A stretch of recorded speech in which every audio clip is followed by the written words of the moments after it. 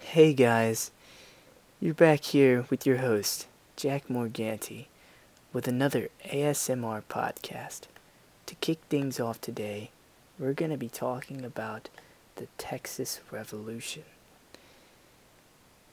The men who wrote this script go by the name of Greyson and Kirk. Thanks to you guys out there who wrote the script.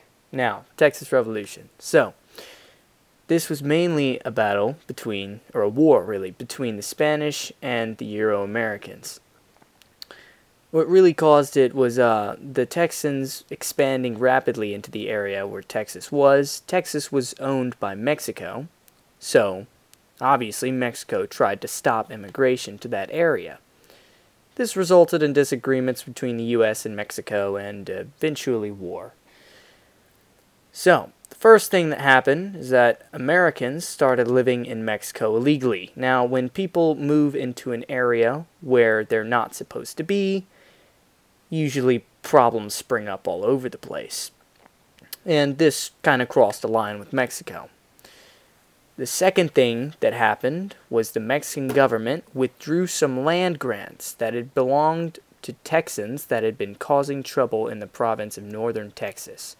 The Euro-Americans saw this as something that the Mexican government did without any ground or evidence to do so. The U.S. offered to buy the northern province of Texas multiple times on the account that northern Texas was primarily Euro-American and people in that area were causing trouble for Mexico, but Mexico declined all the offers. Now, there were some main driving forces of the war between Mexico and the U.S.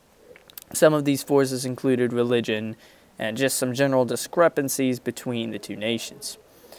So, Mexico practiced Catholicism and America practiced Protestantism. So, we've all read City on a Hill and know how much the Protestants in America hate Catholics at this point in time. So, the practice of English Protestantism in the northern province of Texas destabilized the Mexican Catholic hierarchy that had existed in that region.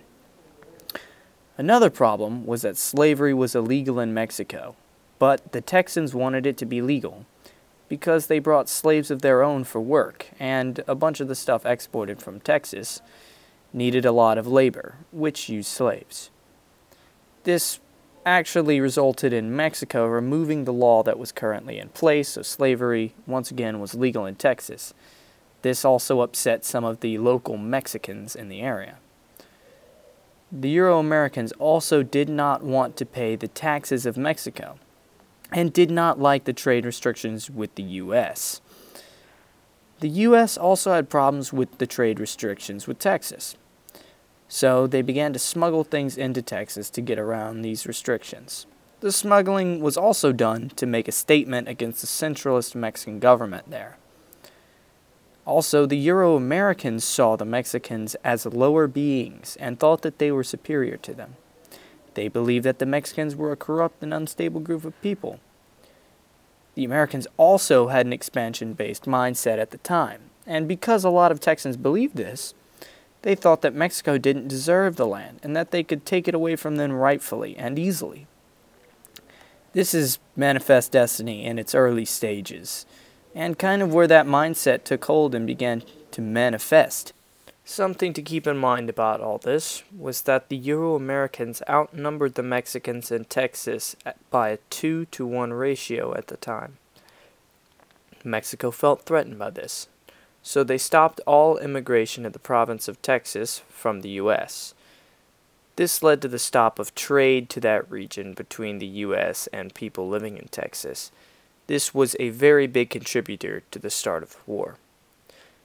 The Battle of Gonzales was the first military engagement of the Texas Revolution.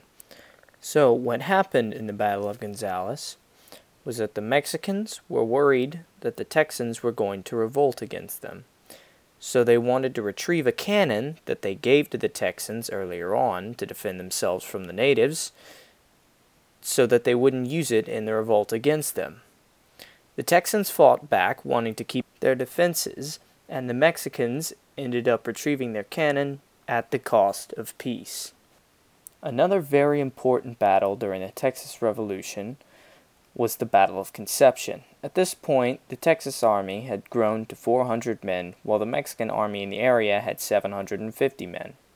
The Battle of Conception was basically a few Texans were holding down a position in a church called Conception, while a bunch of Mexicans tried to kill them. The Mexicans ended up failing, with only one Texan dying and another wounded, while many Mexicans were lying dead on the battlefield. Now you might think we're not remembering something very important that we probably should be remembering. Well, trust me, we remember the Alamo. The Alamo is one of the most known battles in the Texan War of Independence. It was 4,000 Mexican soldiers against a handful of Texans. The Texans suffered a crippling defeat at the Alamo, but the Alamo became a martyr for the entire Texan army. Perhaps the most memorable thing from the Texan War for Independence was the battle chant, "Remember the Alamo." It was famous. I mean, who hasn't heard it? But, again, the Alamo was a martyr, and that's the reason why the chant was so powerful among the Texans. When the fighting was all said and done and the war's over, the Euro-Americans had won Texas.